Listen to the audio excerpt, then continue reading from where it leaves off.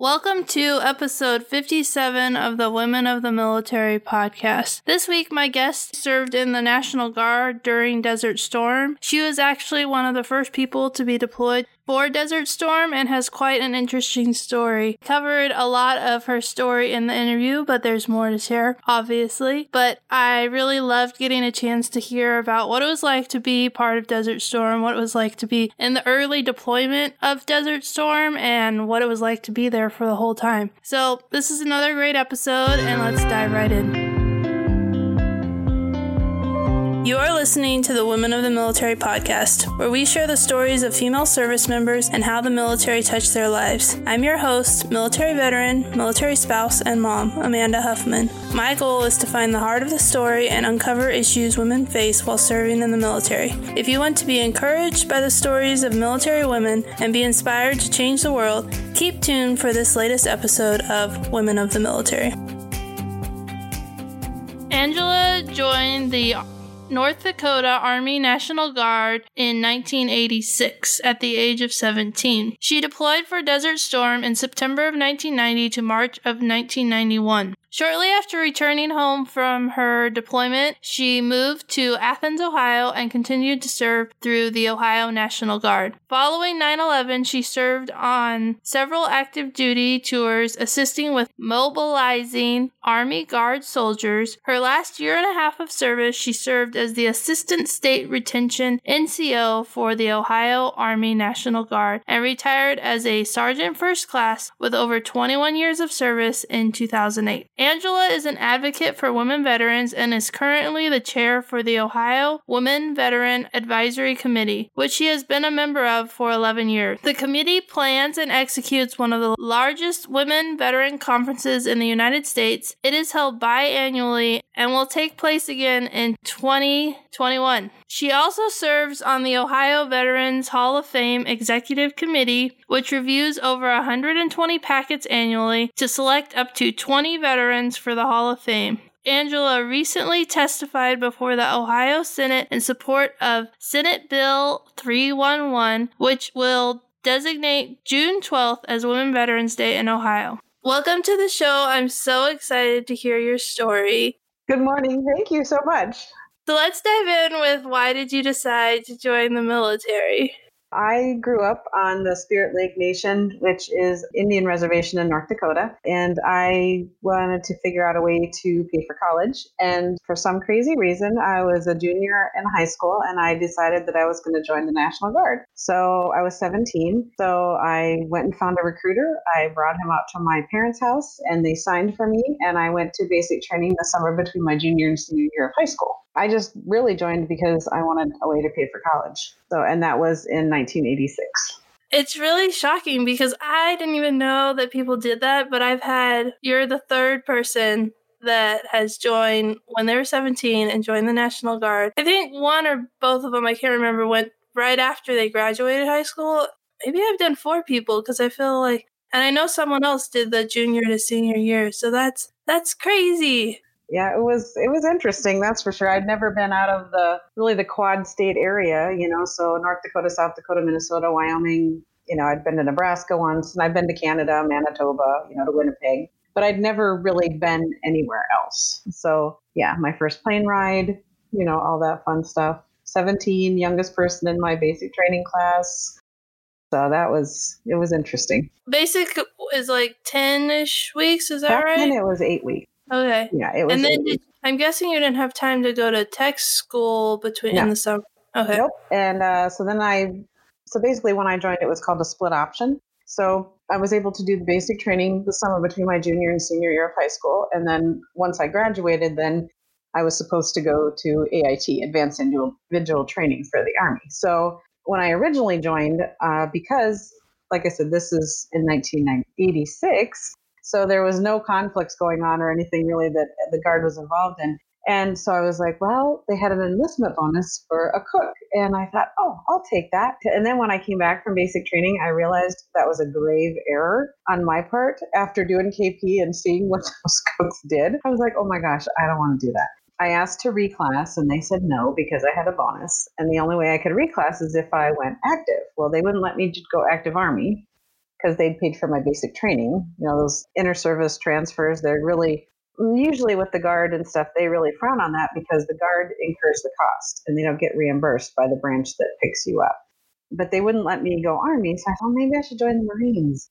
So I was getting ready to do that, and that didn't work out. So I got back in the Guard. I had a conditional release, and I got back in the Guard and actually did not go to my AIT until the fall of, 88.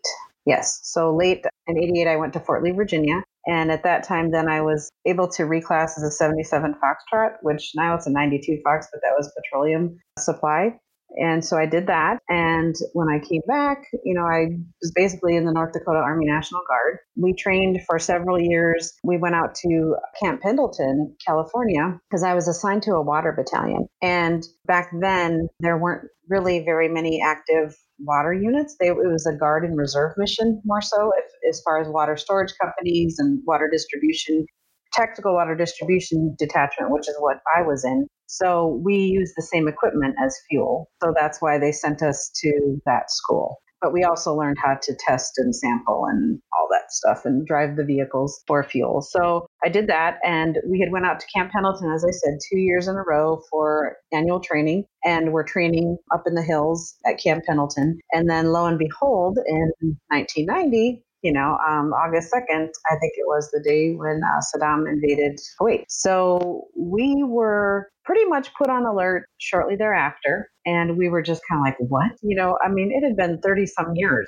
since the North Dakota Guard had been called up, and I was young, my early 20s, and I was like, holy cow. But, it is what it is. And we didn't know what to expect, but my detachment was really small. I think it was 24 people, I believe. We had 3 E6s, no officer assigned, which is odd. And we got mobilized right away. And they sent us to Fort McCoy, Wisconsin. And then once we got there, a couple of the companies in our battalion then came down as well. But our detachment was the first to leave. And it was very unexpected because we're a tactical water distribution unit is a forward water point. So it has the 2 20,000 gallon bags and then the 10-mile hose line, which is in 500-foot sections. So, it's a forward water point, so they sent us first. It was crazy. Like we went so fast that like the governor and all the dignitaries were supposed to come to see all of us. And we left before they could even come see us, so it was just, we were the actual first unit to leave Fort McCoy, Wisconsin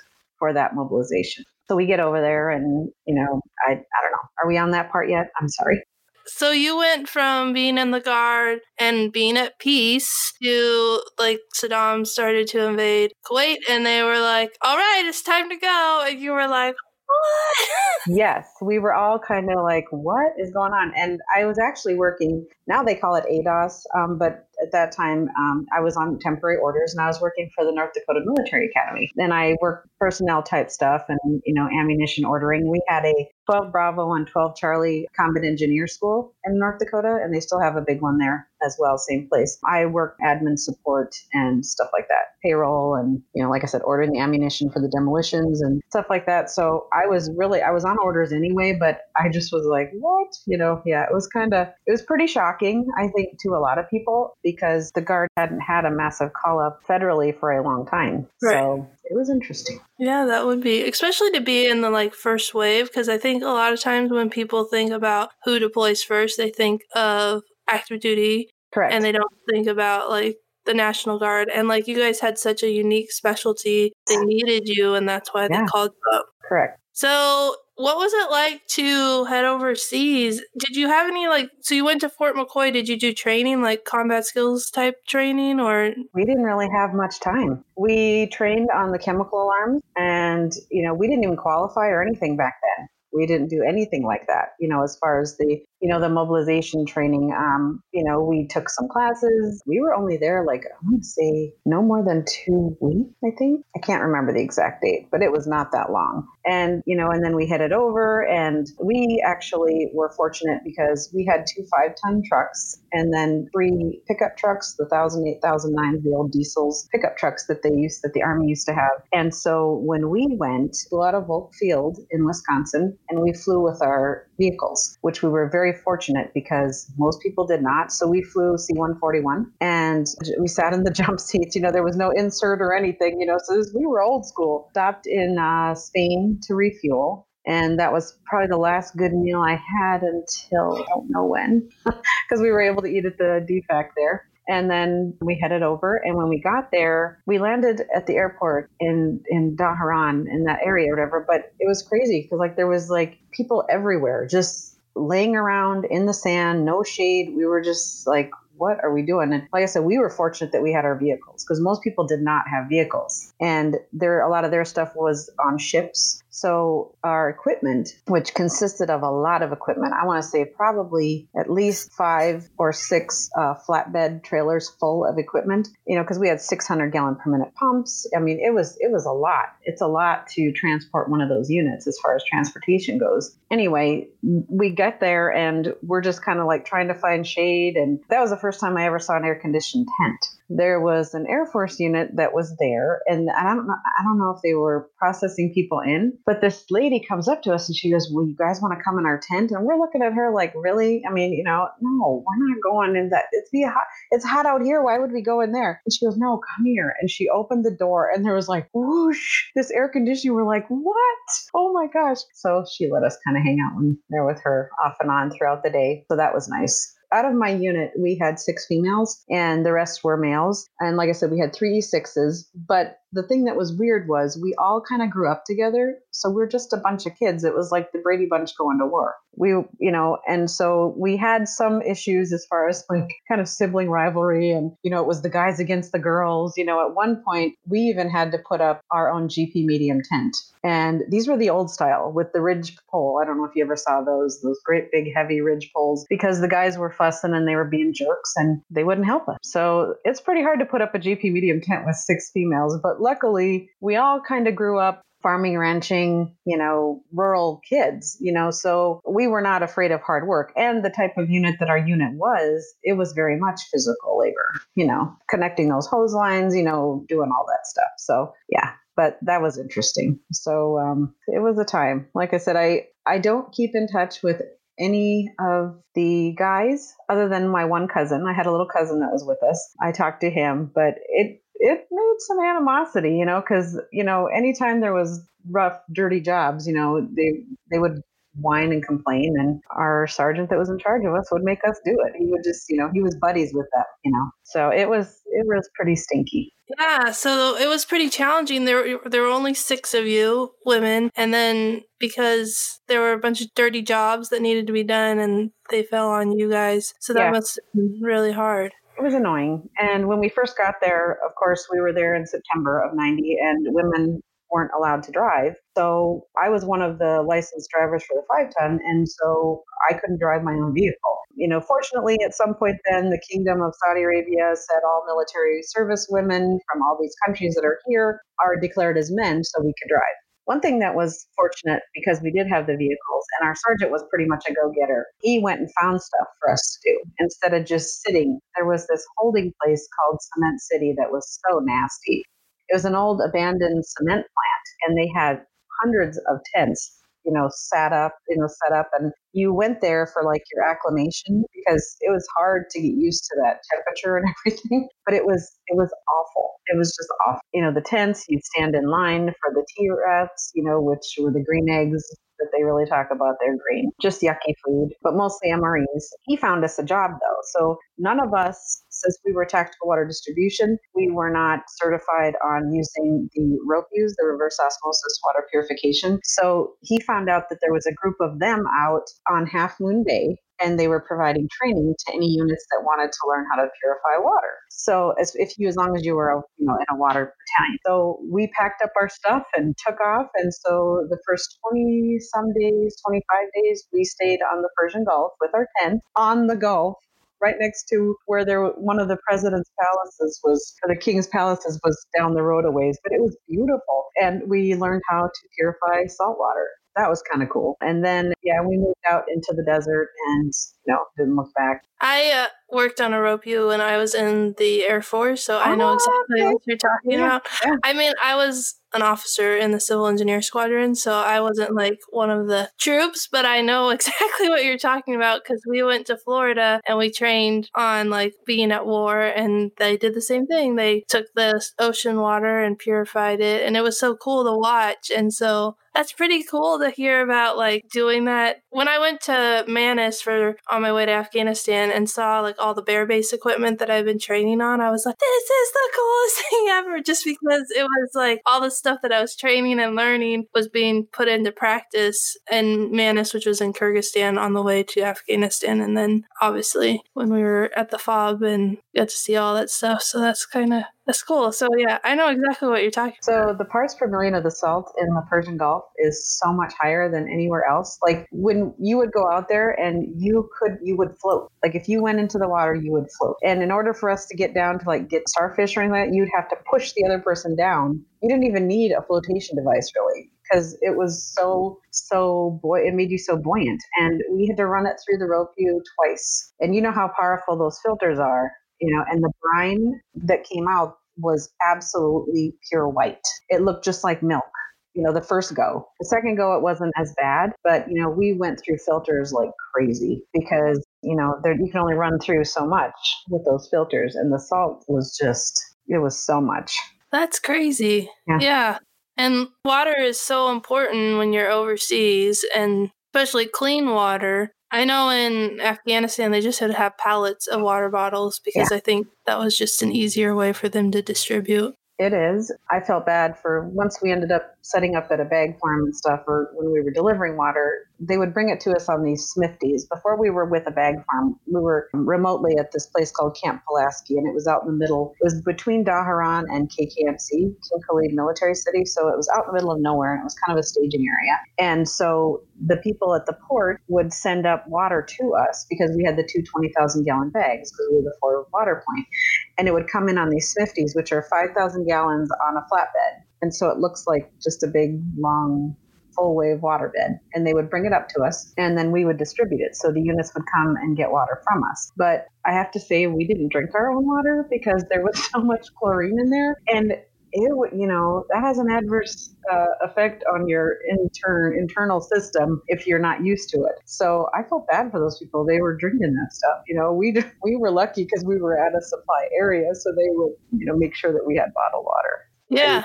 So well, and add that with eating MREs, which also aren't like So, because I was just thinking, like, the times that I had to eat, like, pretty much straight MREs, it never was good for my digestion. No, it's just not. No. So, how long were you in Kuwait or you were in Saudi, right? We were in Saudi, and we pretty much stayed in Saudi the whole time. When the air war started, we had actually, like, 2 weeks before the air war started, we moved up to King Khalid Military City, and we're staged there. And then that's where they brought all the rest of our equipment. So, like I said, we had 600 gallon per minute pumps, multiple flanking boxes, which is what they call, which the 500-foot sections are folded up, the compressed hose line. So it was all there before we got there. But when we got up there, we found out that, there was a lot of cannibalizing of equipment going on by service people. I mean, different branches, who knows who did it. But I'll never forget, we get up there and one of our 600 gallon per minute pumps had been unbolted from the trailer and just pushed off into the sand, and the trailer was gone. And it was like, seriously. So this is like a very expensive piece of equipment, but they just wanted the trailer. So they just unbolted it and shoved it and it was brand new. This equipment was brand new. It had never been used before. So then when the air war started, then we moved forward up to Log Base Charlie, which was the furthest log base north. We were attached to the 18th Airborne Corps up by where the French were, so by Rafah. So our mission was, we were there with a water storage company, and then we were to run a hose line. There was a chemical unit, military hospital unit, and a laundry and bath unit, all within a circular area. We had our own secured perimeter, but they weren't that far away. So what we did, we were the only unit to actually run a hose line there, because it's pretty hard to secure a hose line because those are collapsible, and all it takes is a syringe to contaminate someone's water, or a way to get it apart. And, it's just not a good situation in a hostile area. So, but we were able to run, it was like maybe 2 or 3 mile. It was a loop. So we ran water to them. And then that way they could get it on demand in those areas where they really needed it. But like I said, where we were at, it was so far north, and the Iraqis that were closer to us had been cut off from supplies for several weeks. So they were very happy to give up and get some food and water in our area. So, once they started surrendering and coming our way because they knew we were there, that big 18th Airborne Corps group, they were just coming in droves. So you would see the white buses just going by, all the time with, loads of Iraqis that were, had surrendered. So we didn't have any issues like that. Our biggest issue there was the Scud attacks. So they would fly over us a lot. And, that was the scariest part. We spent a lot of time in MOP 4, with the full chemical suits on. But I think the worst part was when they had blown up a chemical plant not too far from us. And because it's so flat and the wind was blowing and all that stuff, and our alarms kept going off for like 4 days. And finally, like around the middle of day 3, they're like, it's not really that much. So it's not going to hurt you. Famous last words, So, I mean, we had some people, I'm registered with the Gulf War Registry. My husband he was over there too. And, so it's just unfortunate the way that all turns out and the way that they try to act, unfortunately, like nothing happened. So I think that's the worst part for Gulf War veterans, is because people are like, you're only there like months, it was not that big of a deal. Well, when you're exposed to chemicals, then kind of a big deal. So. Well, and I've just, in the last 20 minutes, have learned so much about the Gulf War that I had no idea, even happened, because I was really young when it happened. Yeah. I was in kindergarten, so. Yeah, were you even born yet? No, I was born. I was even born when you enlisted, so. Nice. But I don't really know a lot about it because people don't talk about it at all. And when they do, they say, oh, it was just, that's all I knew. It was really short. It didn't last very long. And so I didn't know. When you were talking about MOP gear, which is the whole chemical suit with the gas mask and everything, when I was training, doing exercises back at my first duty assignment, we would always get in MOP gear. And I was like, I don't understand why we're doing this. But now that you talk about it, I'm like, oh, because that's what that war was focused on. And so that was incorporated into our training. And so because I brought my MOP gear to Afghanistan, but it was under my bed the whole time.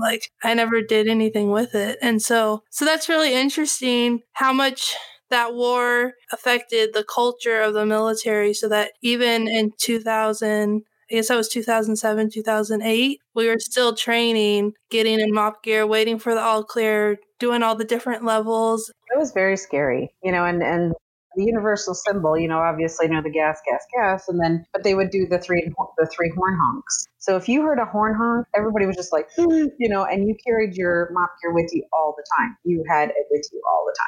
You didn't go anywhere without it because, those Scud missiles would go off and they would do the horn honking. And it was scary, and then, of course they couldn't aim very well, and they would hit things. And, that was just dumb luck that they hit Khobar Towers that time. I mean, right. They couldn't aim very well. Yeah. They still have that problem.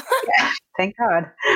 Yeah. So, but it was, that I think that was the worst part, honestly. That and the fighting with the men in our unit. I say boys because we were all kids. It was, but you know what? It was wonderful because the 6 of us have reconnected. We have our own little private Facebook group, and we're trying to get a reunion together, and with just the 6 of us.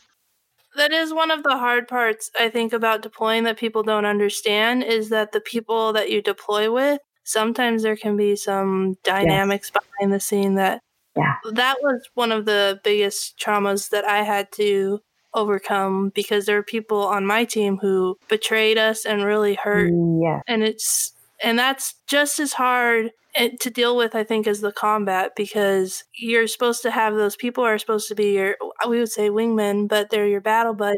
And then they're the ones you have to protect yourself from. Correct. And so, yeah.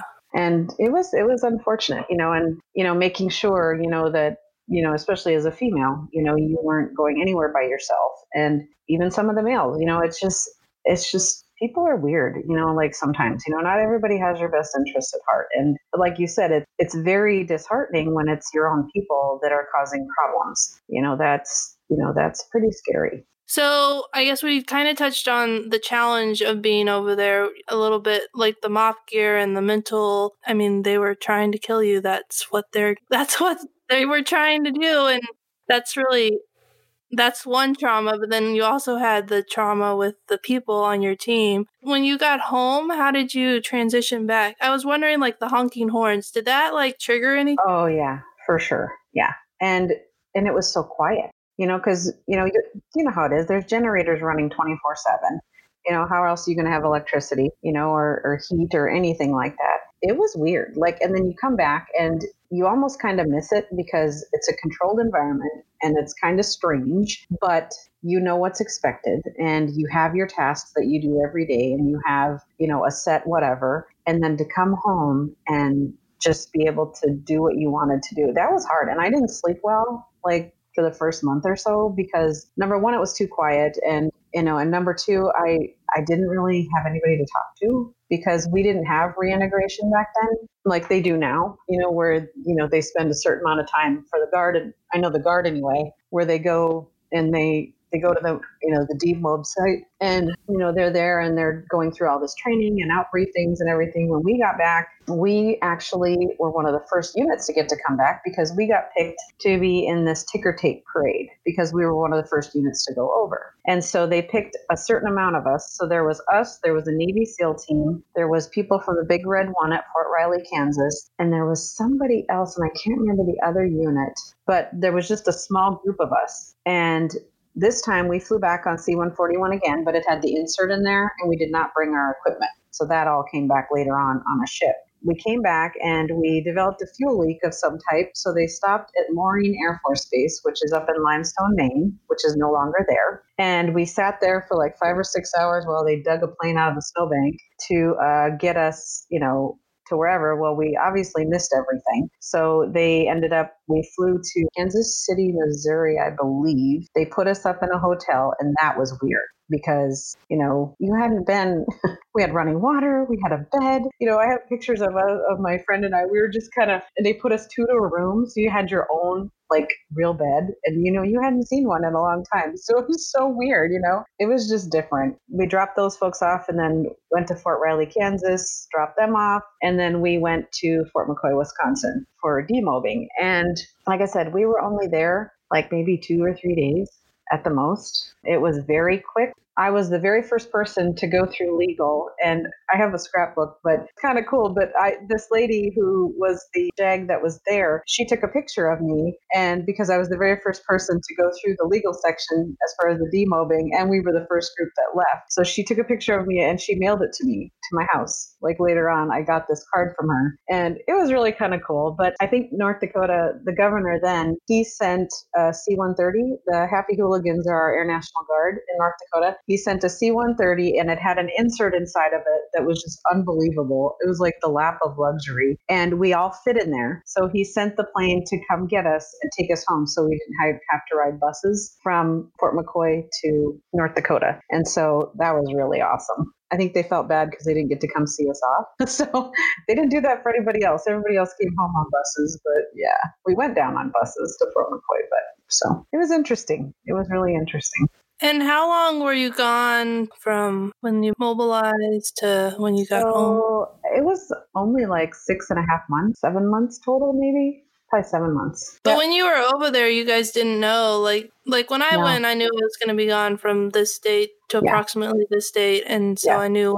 No, we did not know. So the first initial orders were I think they were for 6 months. And then before, that was when we first got mobilized. And then we went to Fort McCoy. The first orders, I believe, said 6 months. And then they changed them to 365 days. And then because some people ended up staying longer, there was, all the challenges with all the equipment, they got us there so fast And there was so much equipment, and we left so much behind because with water, it's hard to purify that stuff once it's been in that kind of situation. And so I think they left a lot of it there and destroyed it because you have different parasites and organisms, and it's a different part of the country. Out in the middle of there, it was kind of nasty. So I don't think they brought any of that stuff home. They brought the pumps home, but they didn't bring like the bags or the hose line. So that stuff all stayed there. Yeah, that makes sense. Yeah. And just the quick response. I've talked to more people who've gone at the early stages of the Gulf War than the Iraq War or even Afghanistan. I think the Iraq War, they were a little bit more prepared. She talked about being in Kuwait for a few months before the invasion and how they were like there and they were waiting and they were waiting. And then they finally went in. And so, but I haven't talked to anyone about how quickly they got to Afghanistan. For the initial, that would really be one of my best friends from Ohio. So when we did go in for the second Gulf War piece, Ohio is a huge guard state. So, so they'll say large, medium, or small states as far as population. So Ohio is considered a large state because of the population percentage-wise for the guard versus what our state population is. And Ohio very much invested in their National Guard. And I'm retired. I retired in 2008. I have nothing to gain by saying this, but it's one of the best states, in my opinion, because, our readiness was always such an important thing. And so whenever anything happens, other states will come to Ohio and ask for help, and a lot of times they want Ohio troops because there's certain states that have good reputations, Ohio, Wisconsin, Minnesota. And I'm just talking on this side because I'm more familiar with this region. Kentucky, West Virginia, there's certain states that are, really, really well prepared and readiness is just huge. And their state is very supportive. When that second go around went, then I was assigned to a 73rd Troop Command, which is, command and control. And we had the MP units and stuff like that. So when our MPs, they went right away, so they went, and one of my best friends was in that unit, and she was a master. She ended up getting promoted to master sergeant, but they went in and cleared that airport. So they were the first ones in there, and she said it was horrible, and they got like some of the first hits by the IEDs, the roadside things too. So they were fortunate, very minimal casualties. The one that they did have, actually there was two, it happened to be because of a boat. They fell overboard and on the Tigris River, and two of the MPs drowned.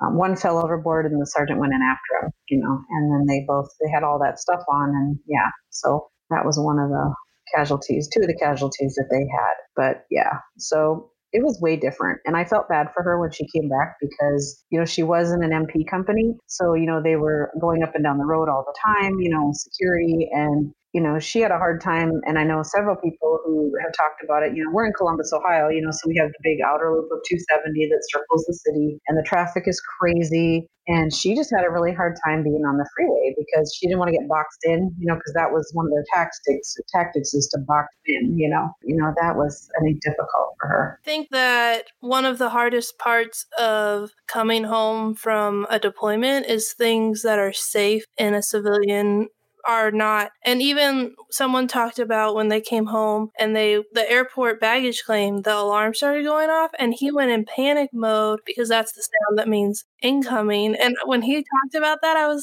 when I came home, I felt like this numb feeling, like my body couldn't process what was going on. So I just kind of ignored everything because it was too much stimulation. And I think that was my coping method. But then once you're driving, you have to drive to go to work and you can't. Yeah. So yeah, it makes sense why so many people have PTSD and all these problems because it's really hard.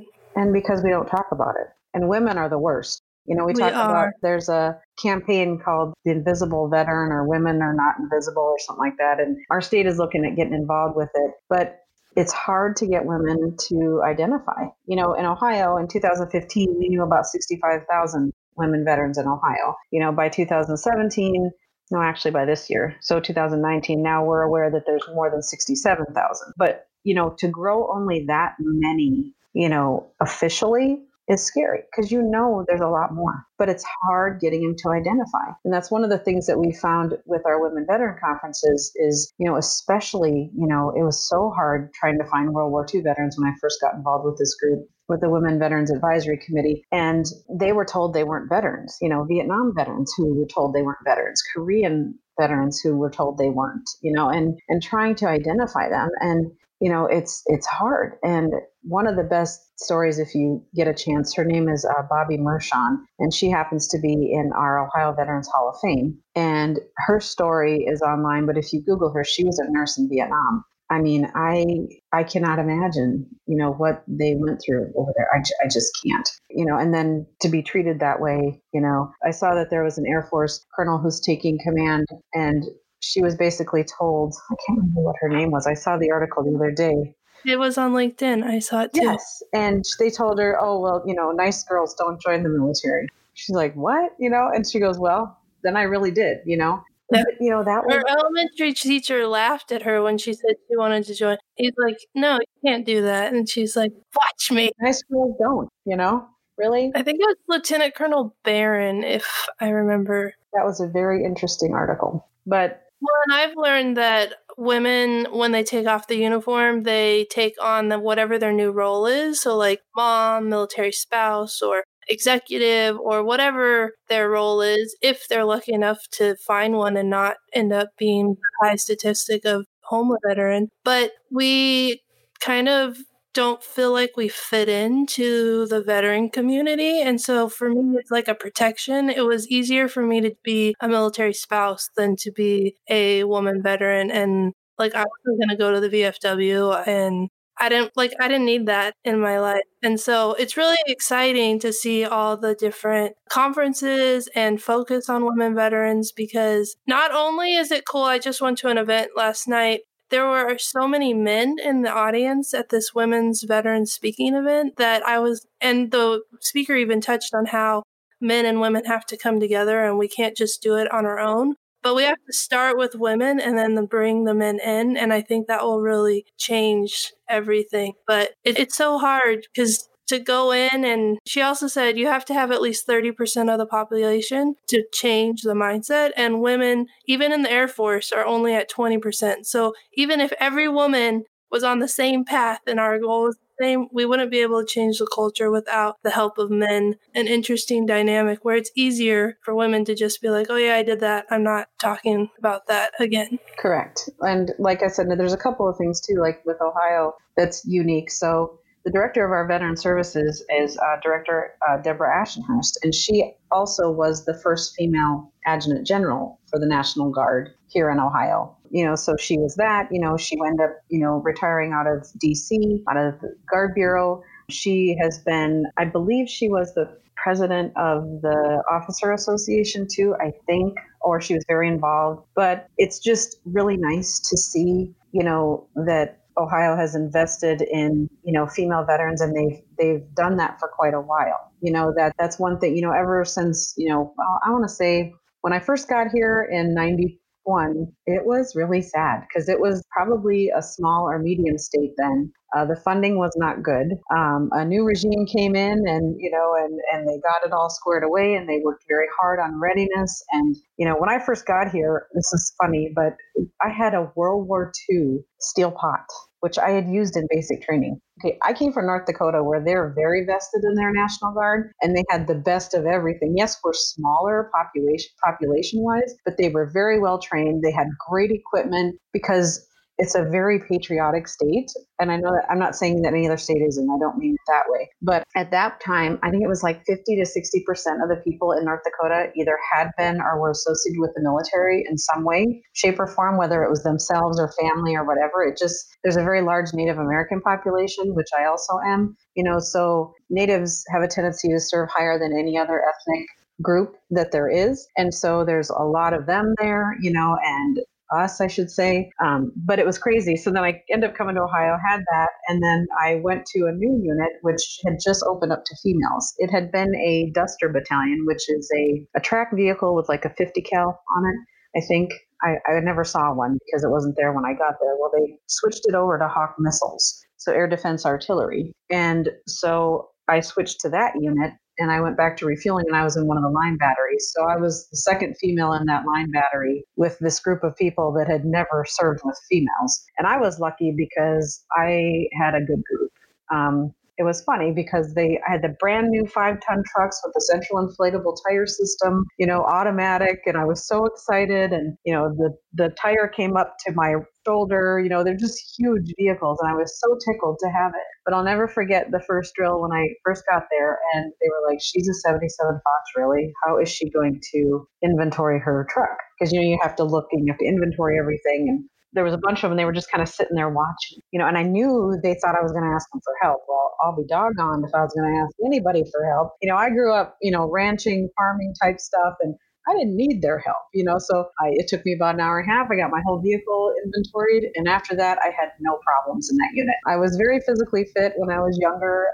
I was a long distance runner. I ran cross country and, in track, I ran the mile, the 2 mile relay, so I could outrun and out PT the majority of the people in that unit. And it was so funny because you've experienced this. They want to beat you, and you do not want to get beat by a girl, especially if you're doing your run or if they can do more push-ups or sit-ups. And, I was usually like a 280, anywhere from 250 to 280 out of 300 all the time. The highest I ever got was a 290. So it's kind of funny. And, things have changed a lot, but, that's still something that it is a culture thing. And we're pretty fortunate here in the United States. And like you've been overseas, so you see how, women have it pretty darn good in the U.S. Mm-hmm. And, they do. And if you think you don't, then just go on over to Saudi Arabia, where they just got driving privileges last January. Or was it this January? I can't remember. I think it was this January. Yeah. So, we can be whatever we want to be here. And that's one thing that I think people take for granted, which is unfortunate, but it is what it is. Yeah, this has been really educational and super interesting, and I want to keep going, but we're running out of time. So I have one last question I like to ask everybody. What advice would you give young women who are considering joining the military? I would say go for it. And the biggest thing is study and score well on your ASVAB so you have a choice of what job you want to do. So you're not voluntold, or you're not lured in by the promise of a bonus to be a cook like I was. What was I thinking? Do you know what I mean? Like, make sure that, that you are really setting a goal and going for the job you want. Your only limitation is yourself. And now, so thankful, on the Army side, and there was an Air Force lady too who just went through Ranger School, correct? I believe. So, they can do that now. They couldn't before.